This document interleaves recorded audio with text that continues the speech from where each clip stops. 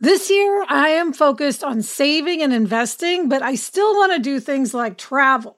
NerdWallet lets you compare top travel credit cards side by side to maximize your spending, some even offering 10 times points on your spending, which means you could end up with a free flight or maybe a better hotel room. So what could future you do with smarter financial decisions? Compare and find smarter credit cards, savings accounts, and more today at nerdwallet.com. NerdWallet. Finance smarter. Reminder, credit is subject to lender approval and terms apply.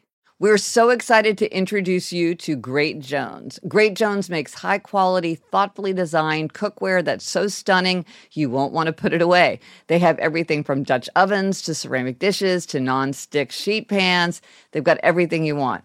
I have the Saucy, which is a terrific saucepan. It has curved sides. It has a pouring spout. It has a lid. And it looks so elegant. It's really a pleasure just to look at it on the counter, even before we're using it. Yes, I love all the colors. Yeah. They make stunning gifts that are actually useful. Weddings, housewarming parties, birthdays. It's the perfect gift for the foodie in your life.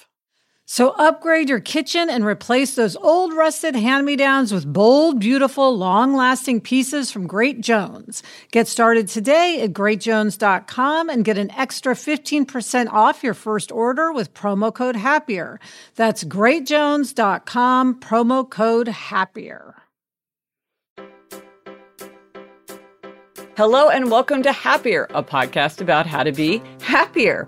This week we'll talk about observing the birthday of a spiritual teacher, the arrival fallacy, and kitchen counter space.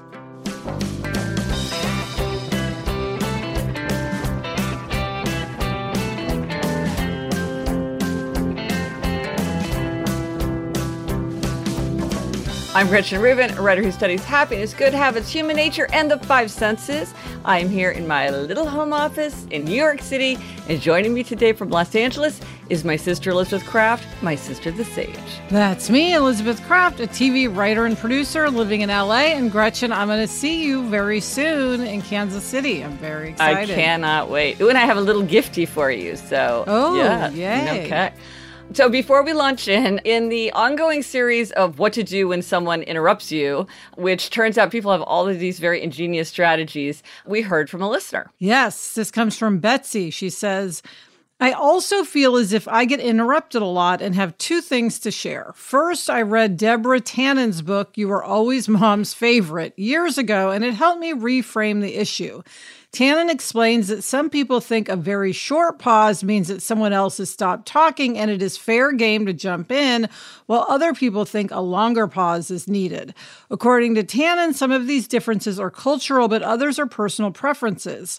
I am someone who needs a long pause before I jump in, which means I also feel like I should be able to take a longer pause while I am talking and not lose my role as speaker. However, when I am speaking to a short pause person, our styles mismatch and I feel interrupted while the short pause person thinks we are having a good back and forth. Although this knowledge about pause preferences does not stop me from getting interrupted, it has helped me reframe the issue, and I don't think that all interrupting people are so rude as I once did. Second, although I am not sure I would recommend either in a personal situation, I do have two techniques I use from time to time professionally. I'm a female attorney with a younger sounding voice, and from time to time I run into male opposing counsel who interrupt me repeatedly. My first technique is just to filibuster. I just refuse to stop talking until they stop talking, even if I know I am talking in circles. My second technique is, after they have interrupted me enough times that I am frustrated, I wait until they have stopped talking and I continue to not speak for a few seconds. Inevitably, they ask, did I lose you?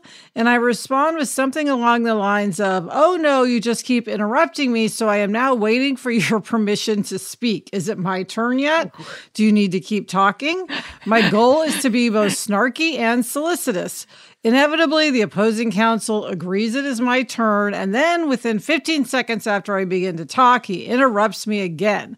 I then interrupt him back and say, Bob, I thought you agreed it was my turn to talk now. A few rounds of this back and forth, and he eventually gets it. Oh my goodness. This is funny. Well, yeah, I will put a link to Barbara Tannen's book. I had a great time. Gotcha. Oh, sorry. Well played. That's funny. But it's great to reframe and great to have a strategy. Yeah, Gretchen, I think you and I, safe to say, are both short pause people. Yeah, we are. And I think in our minds, it's a sign of like jumping in. I have lots to say. Yeah. But it's important to realize that people have a different perspective on it. And so it's just understanding how people's styles don't match. So that's very helpful. Yes.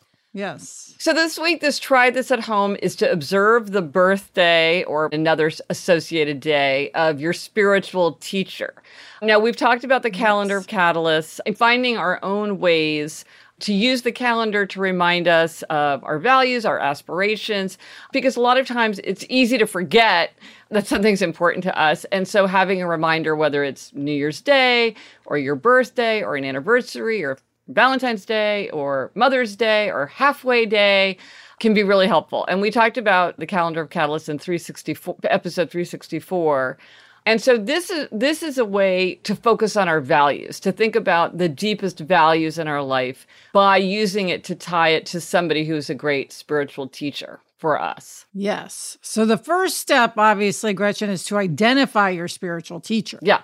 So who is that person? It could be a figure in history. It could be a person in your own life. You know, who captures your imagination? Who embodies the values that you want to emulate and put out yourself? The next step is to try to learn about them by reading their biographies, studying their writings, or watching movies or TV shows about them. And then, Gretch, comes the imitation stage. Yes. So you've identified your spiritual teacher, you've learned the teachings of your spiritual teacher, and now you want to put yourself into work, into life.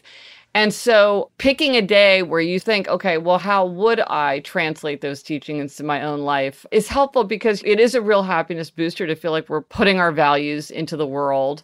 Feeling right is one of the 4 elements of a happy life. Feeling good, feeling bad, feeling right in an atmosphere of growth. And so this is a way to find a particular day to reflect. Of course, you could do it at any time, but as we often talk about, something that can be done at any time is often done at no time. So this is a way to find a date. Yes. Now, Gretchen, I have talked about this before on the podcast. My spiritual teacher is Barbara Walters. Her birthday is September 25th, so coming right up. Yeah, so that's what put it in our mind because we were like, oh, your spiritual teacher birthday coming up. Yes, she'll be turning 93. Wow. For anyone who doesn't know, Barbara Walters was the first female evening anchor of the news. She created The View, which absolutely changed daytime television, and it blew my mind when it debuted. I was obsessed with it. I remember that. So, wow. And, you know, when I think about, okay, what is it in Barbara Walters that I want to emulate? What is it that captures, you know, my imagination so much when I think about Barbara Walters? And, I mean, there's a couple of things. I mean, one, she made her living and her whole life was really dedicated to talking. Yeah. And I feel like so much of my life and my career is about talking, not just on podcasts, but also, you know, as a TV writer, the majority of what we're doing is talking. I mean, yes, I write, but I spend way more time talking about what to write. And I love to talk, as you know. Yes. And so I really sort of emulate the ability to talk well, not just grammatically, but in terms of content. Right. And then, you know, Barbara Walters, Gretchen, was such a reinventor. She was one of the first people that really stepped out and reinvented herself. Yes. She was on the news, and then she did her specials. Yes. She was given these sort of specials, kind of a consolation prize for losing the evening news because America was not ready for a female anchor at that point. And she turned them into something completely iconic. I mean, the Oscar specials made the Oscars for many, many years, decades. And then when she could have retired, instead she created The View, which was, as I said, this huge game changer. Right. And she participated in it and she created it and she was part of it. Absolutely. So I just really admire I mean, it's kind of, she's a fun figure. You know, Saturday Night Live would make fun of her way of speaking because she had sort of a lisp. Yeah. She was just kind of a comical figure, but also the sort of towering figure in women's journalism. So, don't I remember some story about how her daughter played the clip and her mother kind of laughed? She had kind of a sense of humor about the whole Gilda Radner of it all. Yeah. Very much a sense of humor. Yes. Barbara Wawa. Yeah. Very Baba big Wawa. sense of humor. Yeah. But listen, I can see why she's perfect for you, because it's all about how do you use a storytelling voice in new ways? And you go from show to show, you go from medium to medium. There's books, there's podcasts. You love audiobooks. You see how there's a fit there. Yes. It's a really, really good fit. So September 25th. Yes, I will observe Barbara Waltzer as my spiritual teacher on September 25th. Yes. Okay, Gretch, who is your spiritual teacher?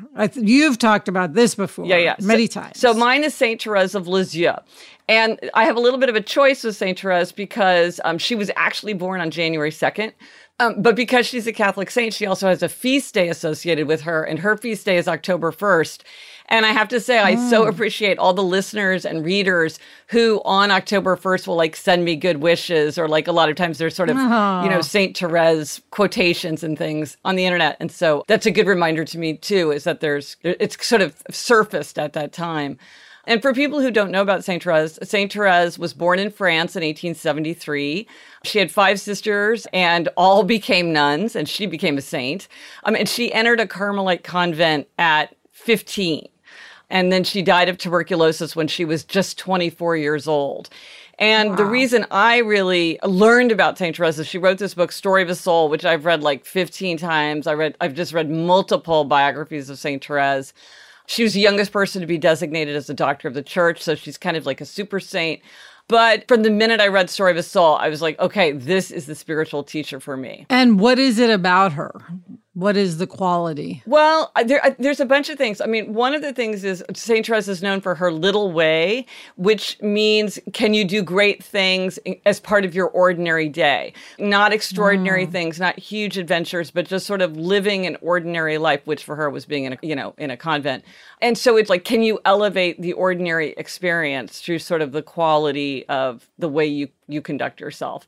And also, the thing that also appeals to me, for a saint and a doctor of the church, she has a really good sense of humor. And she writes about how she broke out into a sweat trying to conquer her irritation because one of her fellow nuns was making this really annoying clicking sound during evening prayers. And she writes about how when she was very sick with tuberculosis and weak, she was sitting in a chair trying to write her spiritual memoir, which turned into Story of a Soul. And all of her fellow nuns would stop and chat with her, thinking that they were lifting her spirits and brightening her day. And she was like, little do they know, I just want to write and kind of be left to myself. But they're all doing it thinking that this is making me happier. And I really have been haunted by this line that she says, where she says, for the love of God and my sisters, so charitable toward me, I take care to appear happy and especially to be so. And so I think, why would a great saint think that she had this duty to be happy? So, of course, that goes right to the heart of what I think about all the time. So that's why she appeals to me, is the way that she frames it. And Story of a Soul is nothing I have ever read. So she also appeals to me as a writer, just because it's so singular. So how do you try to emulate the teachings of St. Therese, Gretch? I think I do it by just sort of saying, just as part of my ordinary day, what can I do better? What can I do right? The other side of that is one of my other spiritual teachers is Benjamin Franklin, who's so practical and so down to earth and folksy wisdom with Poor Richard's Almanac.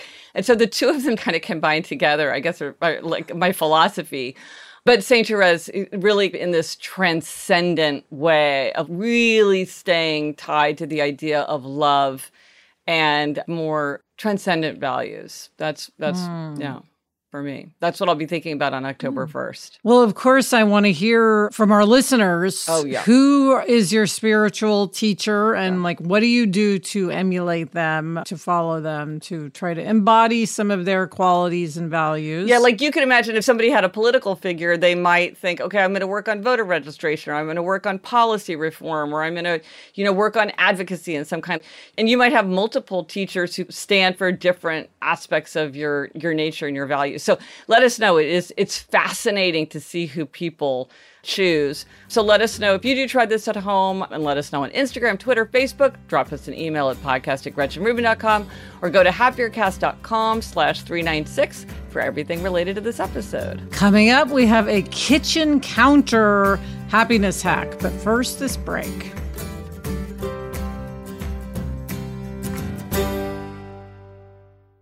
The weather's getting warmer, so it's time to say goodbye to jackets and sweaters and hello to shorts and tees.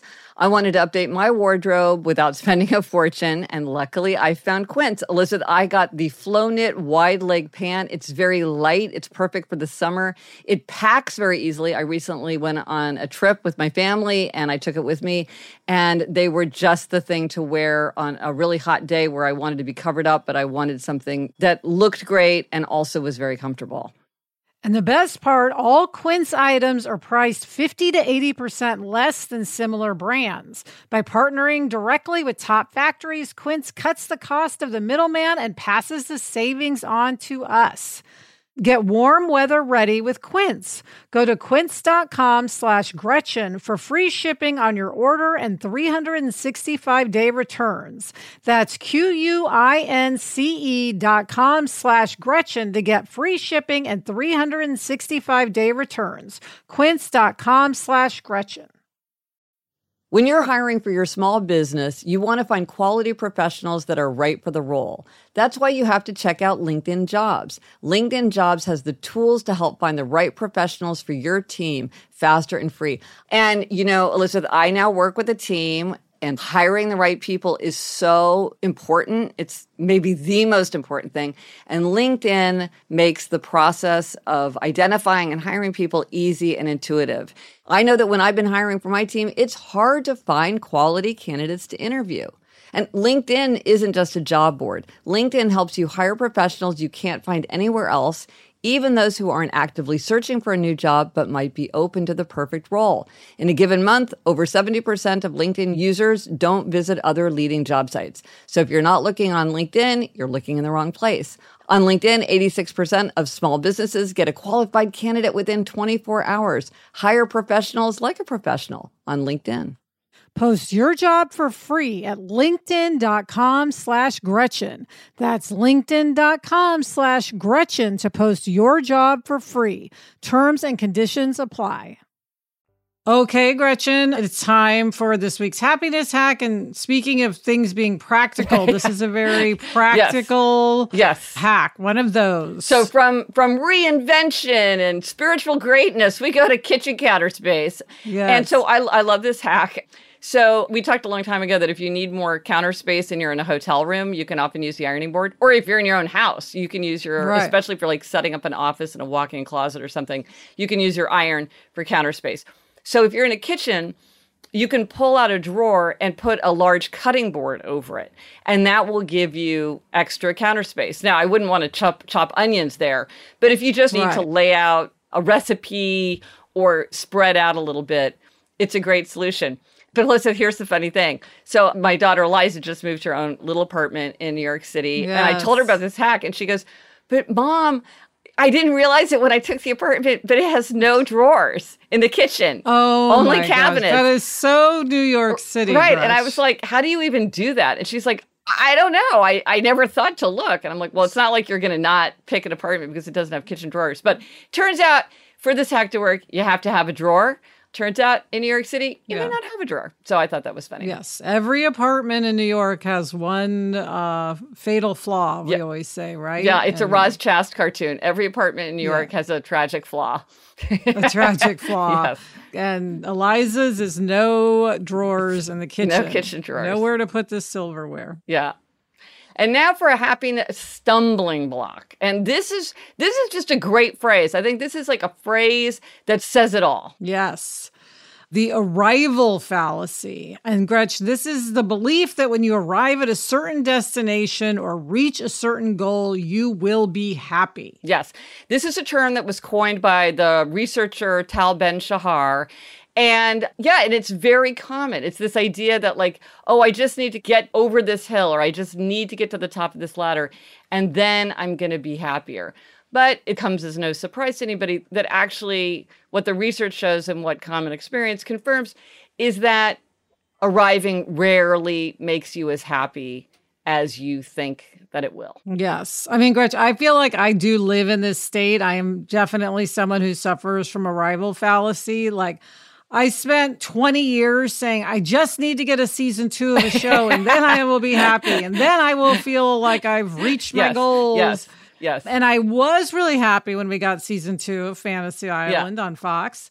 But then as soon as that happened, I was like, I must have a season 3. That is what will fulfill me. If I get a season 3, I will feel that I have made it. Yeah. Or I need a second TV show. So I am one of those people. The example that you give is a perfect example of why typically the arrival fallacy ends up not giving that big happiness boost that we expect. So first of all is that by the time you arrive at a destination, you're kind of expecting to reach it. And so it's already been incorporated into your expectation. So, I mean, I remember as season 1 was winding down, you were like, yeah, I'm feeling good. I'm feeling optimistic. I have the sense that we're going to get a season 2. So it had already seeped in by the time you got it. And so you don't get that giant, it might still make you happy, but you don't get that big elation that you think, and you're kind of already thinking about the downsides and all that. You're adjusted. And then also, and I mean, this is a perfect example with you, is that usually, unless it's something like winning an award, where it's just like the excitement of winning an award, and then you just like walk off with your trophy under your arm and it's done. Often arriving at one goal means new goals. So the minute you had season 2, you're like, okay, but we need season 3. And so you see a whole new range of things. And in law, there's a funny joke about this where it says making partner at a law firm is like winning a pie eating contest and being told that the prize is more pie. Sarah and I say that all the time about our job. Yeah. Yes, the prize is more pie. If you sell something, you do all this work to sell something, and then it's like, congratulations, you get to do a lot more work. Yes. It's just, it's an endless pie eating contest. Yeah. Well, and this reminds me, I mean, our father gives us so much good advice, but one of like the big refrain, I mean, we like laugh at it. It's practically like a family inside joke because it's such a refrain, which is he tells us to enjoy the process. But this is really amazing advice. And the older I get, the more I understand like how wise it is. Yes, it can be hard to remember, but if you can truly implement it, then you will be happy. Right. Because then it doesn't matter so much how things turn out, which you can't control, but like you're enjoying the process. Yes. But I know that for me, I do it with time. I'm often like, well, I'll be happier after I get through this block of travel, or I'll be happier in the summer when things calm down, which they never do, or after the holidays, or when we're done with the college process, or once my book is on the shelves, then like I'm going to feel so great. But again, it's already incorporated. It brings its own new challenges. But I think people feel this, we've been talking about it mostly sort of in the context of ambition, but I think people feel this way about life circumstances, like getting married, switching careers, moving, having a baby. And so it's really important. But it's not to say that the arrival fallacy means that it's not important for our happiness to pursue our aims, because it is important. Partly it's what's called pre-goal attainment positive effect, which is when you feel good because you're making progress towards a goal. That's the atmosphere of growth that we often talk about, that making progress towards an aim is enjoying the process and does it give us that happiness. But also there's this wonderful quotation from Simone Weil, who wrote, "One does not play Bach without having done scales. But neither does one play a scale merely for the sake of the scale." So, it's like they're all tied together. So I think often having a vocabulary to describe something, I think helps us identify a stumbling block and then maybe think about how to deal with it more effectively. Yes, and how to remind yourself to enjoy going for that goal. And you can still enjoy it when you get there, but don't put so much on the arrival at the goal. And now for a listener question. This comes from Steven. They say, I'm an upholder, and there's a pattern I've noticed in myself that I haven't heard you mention. Cheerleading addiction. When I see someone struggling to find and this is not addicted to watching cheerleading on TV. When I see someone struggling to find external accountability, it seems to activate my inner cheerleader. I find myself leaping at any opportunity to troubleshoot for them, offer resources and tips, basically be their personal happiness bully, sometimes to a degree that can take a toll on me. I don't seem to actually lean obliger. It's more that I get this urge to uphold for people I care about. At the same time, I know the only person you can change is yourself. Could this be a form of procrastination? I wonder what your thoughts are and whether having a podcast where people write in for advice has been a satisfying outlet for your own cheerleading or happiness bullying urges. Gretch, I mean, this is, very much something that I think you could relate to. Yes. And as somebody who's, I would say, the innocent bystander of my own happiness bullying, I like cheerleading. I like the idea of cheerleading. Yes. Relentless cheerleading. Relentless cheerleading. Yes, it's the relentless cheerleading. No, I get it. And for me, it takes many forms, but partly, and I've really become aware of this, even when somebody is like confiding to me, like the deepest, really like an intense thing, I'm like, you've got to read this book. You got to read that book. I'm like looking on Amazon. Oh, you got to read this. You got to read that. That's one of my things is really wanting people, which 3 times out of 5 people won't read it. 2 times out of 5 they will, but often they won't. And I don't know about you, but I can often be rude. I'm so excited by what I'm saying. Jamie kind of chastised me once because I walked into a friend's house and I looked around and literally with my eyes wide, I was like, if you ever want help clutter clearing, I really love to do that. And Jamie was like, gosh, no. And so, I do sometimes ask for permission and I'll say something like, I want to jump in because, of course I have lots of thoughts, but I don't know if you're interested. And sometimes people will say like, no. It's interesting that Stephen can provide accountability because I find that I'm actually a bad accountability partner for other people. Oh, really? Yeah. Like Elizabeth, with you, I don't feel like I don't regularly check in with you on things. But then I also worry that I would drive you away. That's very interesting. It comes from a place of love, but I agree with Stephen that it's something that upholders, we can seem relentless. Well, and Stephen is saying they are personally impacted by it. So it's not just what it's doing to the other person, it's that it's draining and time consuming. And do you think it can be a form of procrastination? Well, this is fascinating. No, you're right. I was leaping into my own problem. And so Stephen's talking about the toll on them. So could it be a form of procrastination? That is fascinating. What do you think, Elizabeth? I want to ponder that. I think I don't know if it's procrastination, but certainly I could see it being a way to think about someone else's needs, like their issues, instead of thinking about your own. Which is very common. A projection situation. Right. Or where it's more fun and interesting to tell other people what to do rather than to figure out what you need to do yourself. That's definitely true. I think we've all done that and all seen that. So that's true. But right. So how do you back off for self-preservation? Well, and since Stephen's an upholder, I would say always to the upholder, you go to the inner expectation for what do you need to keep your own energy, to keep your own calm, to pursue your own aims.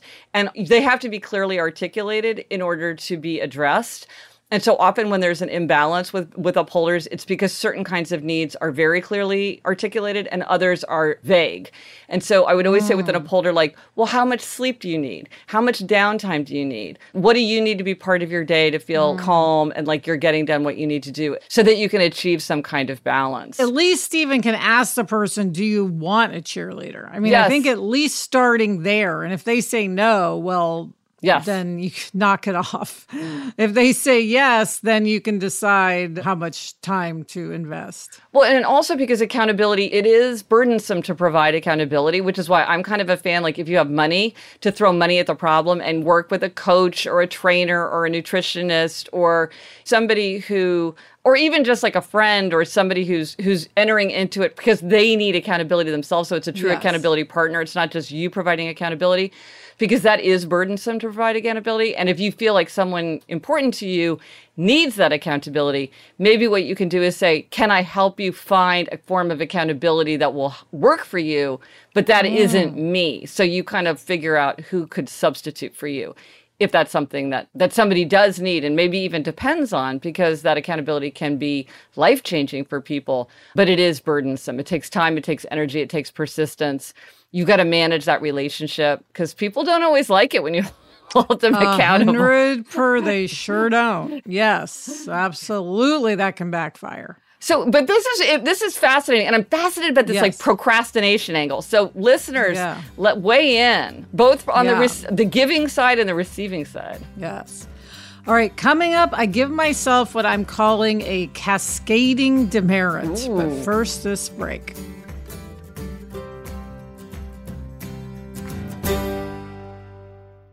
If you've ever been in the market for a new home, you know home shopping can be a lot. There's so much you don't know and so much you need to know. What are the neighborhoods like? What are the schools like? Who is the agent who knows the listing or neighborhood best? And why can't all this information just be in one place? Well, now it is on Homes.com. They've got everything you need to know about the listing itself, but even better, they've got comprehensive neighborhood guides and detailed reports about local schools. And their agent directory helps you see the agent's current listings and sales history. Homes.com collaboration tools make it easier than ever to share all this information with your family. It's a whole cul-de-sac of home shopping information all at your fingertips. Homes.com. We've done your homework. This message is sponsored by Greenlight.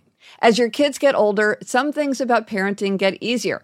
They can dress themselves. They can clean up after themselves, allegedly. Other things don't, like having conversations about money. The fact is, kids won't really know how to manage their money unless they're actually in charge of it. That's where Greenlight can help. Greenlight is a debit card and money app made for families. Parents can send money to their kids and keep an eye on their kids' spending and saving, while kids and teens build money confidence and lifelong financial literacy skills. Yeah, Jack has Greenlight, and one thing I love is that it includes a chores feature where you can set up one-time or recurring chores and reward kids with allowance for a job well done. Gretchen, we used to mow the lawn. How much more motivated would we have been if we'd had funds deposited when we completed that chore? Mm-hmm. Sign up for Greenlight today and get your first month free when you go to greenlight.com/happier. That's greenlight.com/happier to try Greenlight for free. Greenlight.com/happier. Okay, Elizabeth, I like this phrase. We've got repeat demerits, and now we've got cascading demerits. What is this? Yes, it's a new concept in demerits. A few episodes ago, I gave myself a demerit for not putting important dates for the school year on the calendar, on the schedule. I was saying I need to do that. I haven't done it. Therefore, I don't know what's going on. Of course, even though the point of giving a demerit is to get ourselves to do it, I still didn't do it. And therefore, I created for myself another happiness demerit, which is I bought a ticket to something that I really wanted to go to. And I was going to give myself a gold star because I was going to go by myself. And one of our try this at homes was go to an event by yourself. Yeah. So I couldn't find anyone to go with me. I said, I'm going to go by myself. Okay. And then after buying the ticket, realized, that's back to school night, which I would have known had I put it on my calendar. So I was then in the situation where I had double booked myself, which is another demerit I gave myself, was not checking the calendar and therefore double booking myself. And again, because it wasn't on the calendar, double booked. So anyway, I went to back to school night, which was amazing, but I wish I hadn't spent the money on the ticket. And it's not as if I knew someone else who wanted to go because already I hadn't found anyone to go. Right. Oh, well, that's very frustrating, especially when you're like, ooh, I did it. Like, I made a plan yes. and I struck out. I committed. Yes. No, okay. Well, got to get those dates on the calendar. Get those dates I know on the it's calendar. a hassle. It's like putting contacts into your phone. Yeah. Yes, it is an enormous hassle, but then if you don't, it's going to take you time every time that number pops up in text to figure out who is texting you. Yes. So there are just these things that need to be done.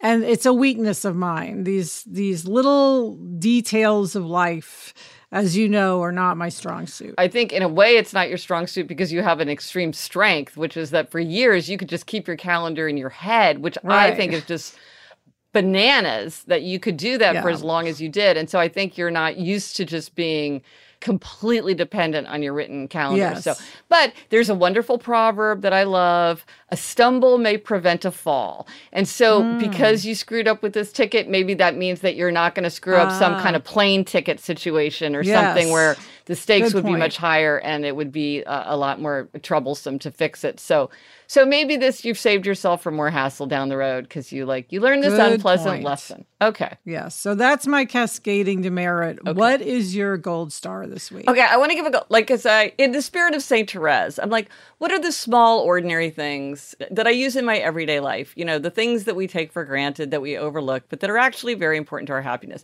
So I want to give a gold star for every online thesaurus, because I use just whichever one picks up. I don't have a favorite. I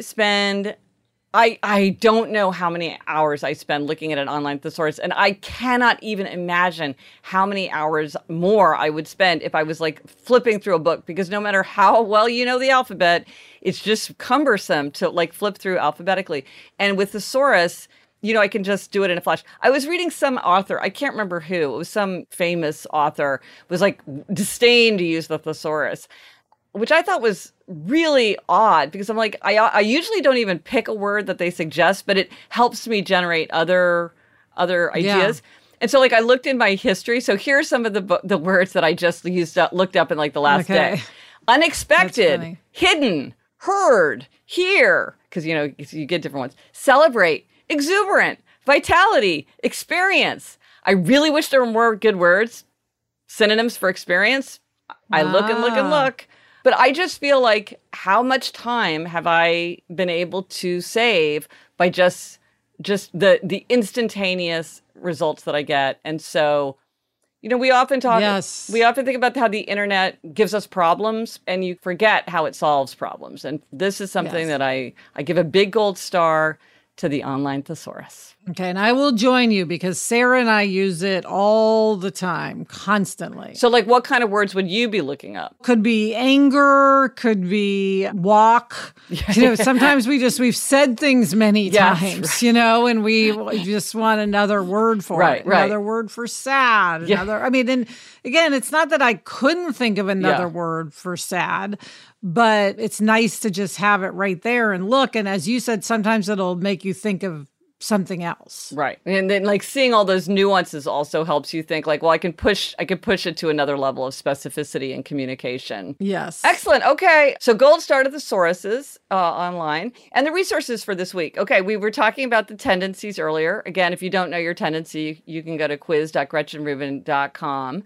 So one of my favorite things to do is Elizabeth, you know this, is to analyze the tendencies of in movies and books and TV shows. I'm constantly looking for them. And so if you have spotted one, people often will let me know when they've spotted one, like Downton Abbey. For a while, I was getting a lot of Downton Abbeys. Use the hashtag on social media, hashtag tendency spotting. If you see questioners, upholders, obligers, rebels out in pop culture. And if you're US based and you do this, I'm going to do a giveaway. I've created this new 4 Tendencies gift box, which has a tendency mug, sticker, the tackle box, which we've talked about with the 5 different sticky pads that appeal to the different tendencies, and this new companion guide that I put together that has all these new interviews with people of the tendencies. And I will pick one winner at random by September 30th, 2022. So use hashtag tendency spotting and you might be able to get that. And I also, the quiz that I mentioned, it is 3.2 million people have taken that quiz now. And I redesigned it. So it's the same questions if you've already taken it, but it is very spiffy now. So again, that's at quiz.gretchenrubin.com. And what are we reading? Elizabeth, what are you reading? I am reading Carrie Soto is Back by Taylor Jenkins Reid. And I'm reading Fuzz, When Nature Breaks the Law by Mary Roach. And that's it for this episode of Happier. Remember to try this at home. Observe the birthday of your spiritual teacher. Let us know if you tried it, who your spiritual teacher is, and how it worked for you. Thank you to our executive producer, Chuck Reed, and everyone at Cadence 13. Get in touch. Gretchen's on Instagram at Gretchen Rubin, and I'm at Liz Craft. Our email address is podcast@GretchenRubin.com. And if you like this show, please do tell a friend. Recommend it. Send them an episode if you think that they're interested in it. That really is how most people discover our show, and we so appreciate it when you recommend the show to others. Until next week, I'm Elizabeth Craft. And I'm Gretchen Rubin. Thanks for joining us. Onward and upward.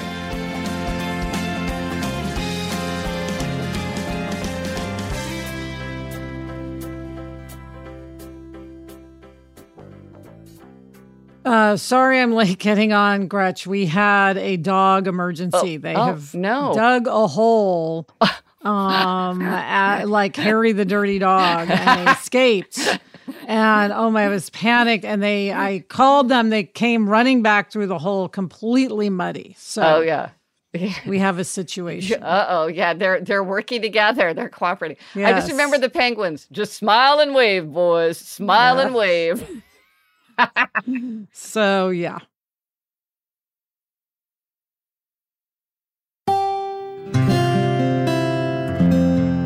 From the Onward Project.